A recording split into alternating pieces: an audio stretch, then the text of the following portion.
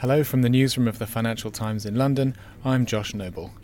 Today we're looking at the investigation into the poisoning of former spy Sergei Skripal and his daughter Yulia in the UK town of Salisbury last March. Two Russian men accused of carrying out the attack have appeared on Russian TV to deny any involvement. Katie Martin discusses the latest twist in the story with the FT's Moscow correspondent Max Seddon and David Bond, our defence and security editor. So, Max, extraordinary stuff today. Tell us about the TV appearance of these two men. What did they say about this allegation that they carried out the Salisbury poisoning?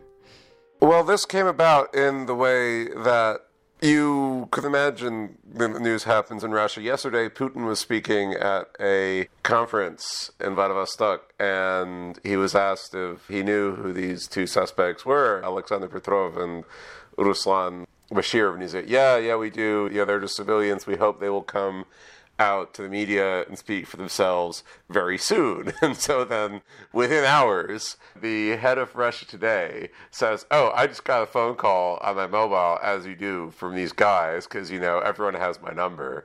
And they said, we want to give an interview, but we want to do it only with you. And we want to do it in a place where other people can't see us, and there should only be one camera in the room. So, totally normal conditions for an interview. Overlooked you for this exclusive interview, Max. Is that what you're saying? I'm heartbroken, yeah.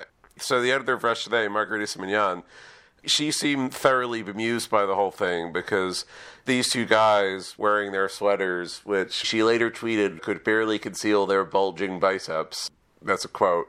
They look completely terrified. And the explanations they had for what they were doing in Salisbury were completely ridiculous. And they were so ridiculous that it almost, in a way, masks the real news here, which is this is quite a change in tack in the way that Russia's been treating this case. Ever since March, 6 months now, we're past the 6th-month anniversary of the Skripal poisoning, they just completely ridiculed at an official level, going all the way up to Putin, every piece of evidence, every allegation that was put forward by the UK. Now, these guys essentially confirmed a lot of things that the UK put out last week about their movements. They said that they did go to Salisbury. They, in fact, went there twice. It's just that their explanation for it was that they were humble tourists who had been told by their friends many times about how great Salisbury was. They had to go see the cathedral. Bashirov was so excited by the cathedral that he even remembered how tall the spire of the cathedral is. It's 123 meters. So this was the reason why, as you do, they just went to the UK for the weekend and decided to make 2 trips to Salisbury. And the reason that they made 2 trips to Salisbury was that they got the train to Salisbury, and despite the fact that it takes about 10 minutes, according to Google Maps, to walk to Salisbury Cathedral from the station, there had been snow. And, as people always do here in Russia, when confronted with snow, if you are a big, tough man, you run away screaming because you are unable to face walking through said snow. It was the slush that bothered them. Yeah, it was a muddy slush, because certainly that never happens in Russia. It's not like for March and April when the snow starts melting, because there's no real drainage system anywhere in Russia. The whole country isn't covered in muddy slush. As is well known, Russian people run screaming at the first sight of snow and slush. They're well known for it, yeah. Clearly, they were saying some pretty strange things, but how were they treated by their interviewer? Did she point out some of the holes in this story? You wouldn't exactly say it was a grilling, because there were a few pretty important points that she left out. So the obvious thing was that the UK says that their identities are false and that they're intelligence officers. They say that those are their real names and that they are humble nutritional supplement salesmen. The UK said that they had passports with serial numbers that were identical except for the last digit, and they were 3 digits apart. So it's like, in which James Bond movie is, I think it's GoldenEye, when there's Agent 006 as well as 007. That was the kind of implication. And they weren't asked about that. She didn't ask them why were there traces of Novichok, nerve agent, found in your hotel room. But there were a few moments when she herself seemed completely bemused by how ridiculous it was. They were going on and on about how what they were really interested in was, the famous, beautiful English Gothic architecture of Salisbury. And she said, well, you must have taken photos. And they said, of course we did. And she said, can we see them? And then there was awkward silence, and then immediately cuts to the next question. So the whole thing was just completely bizarre.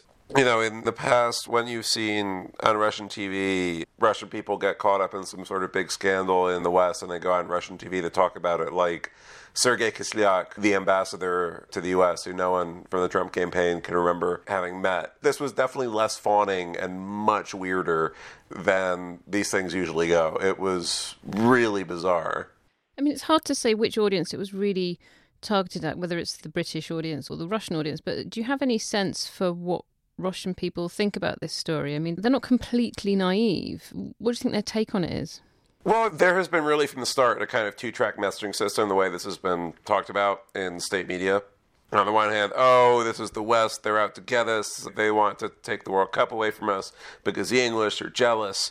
So they made up these completely ridiculous things, but at the same time, whoever did this at the end of the day, this was clearly one of the reasons for doing it in the way that you did. You don't poison someone with a Russian-made nerve agent if you don't want to, with a nod and a wink, be like, we actually really did it. And there was all this stuff on state TV in the immediate aftermath of the poisoning about, oh, well, you see, traitors, this is what happens to them. So it works on those two levels at the same time, and people interpret it in different ways. And in a lot of people's minds over here, I think it's important to understand it's not mutually exclusive. These two concepts, oh, the West is out to get us and they're basically accusing us, but also, look what happens to the traitors. They tend not to end very well. David, you've been covering this story from the beginning. How convincing do you think the evidence against these two men is? And what's the reaction on the UK side to the video that we've seen? Well, it's certainly very compelling evidence, isn't it? And it's highly unusual, I would say, for the police to put out that much detail. Clearly, it's a highly politicised, highly charged investigation and inquiry. We've been waiting many, many months for the police to show their hand on it. So when they did last week, it was pretty convincing stuff. There are still some gaps, nevertheless. We don't actually have, or they haven't revealed, the direct connection between the Novichok and these two suspects, which they charged last week. We don't know exactly what happened to the bottle or potentially bottles which were discarded and then found and then led to the tragic death of Dawn Sturgis some months later after the Skripal's poisoning. We don't have any CCTV footage at the moment of the two men arriving outside the Skripal home and applying the Novichok, as the police say they did, to the front door of the house. So there are still some gaps. I mean, it might be the police are holding back quite a bit of evidence. I'm sure they are, that they can't either make public or want to keep up their sleeve for a later date. But I think on the whole, it's pretty compelling stuff.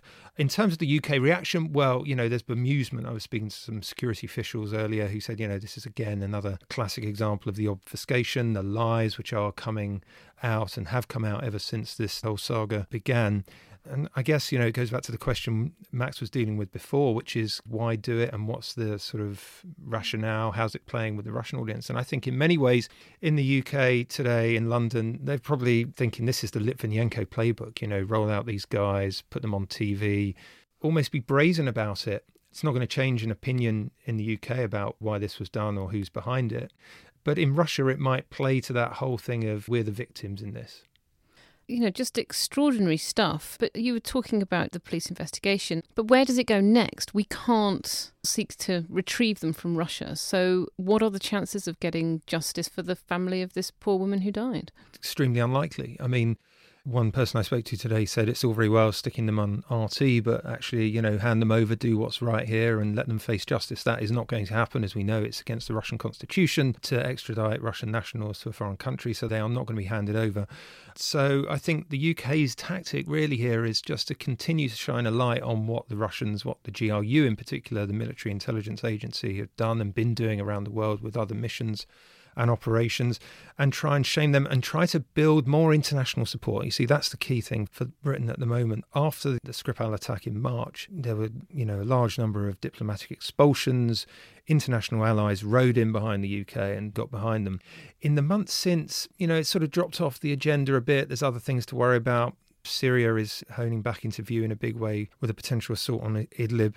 And I think they want to try and get the US and other allies back on board to try and put more pressure on Russia, whether that's through more sanctions or whether the EU needs to do more, because at the moment, the UK is sort of feeling a bit alone on this, I think. So, oddly, it might actually help that British case to rally the international community around what we're doing with sanctions. It could, yeah, it could. Although, again, I think, people in Washington will probably have expected this sort of brazen display, this kind of weird show, almost comic bit of theatre that we saw.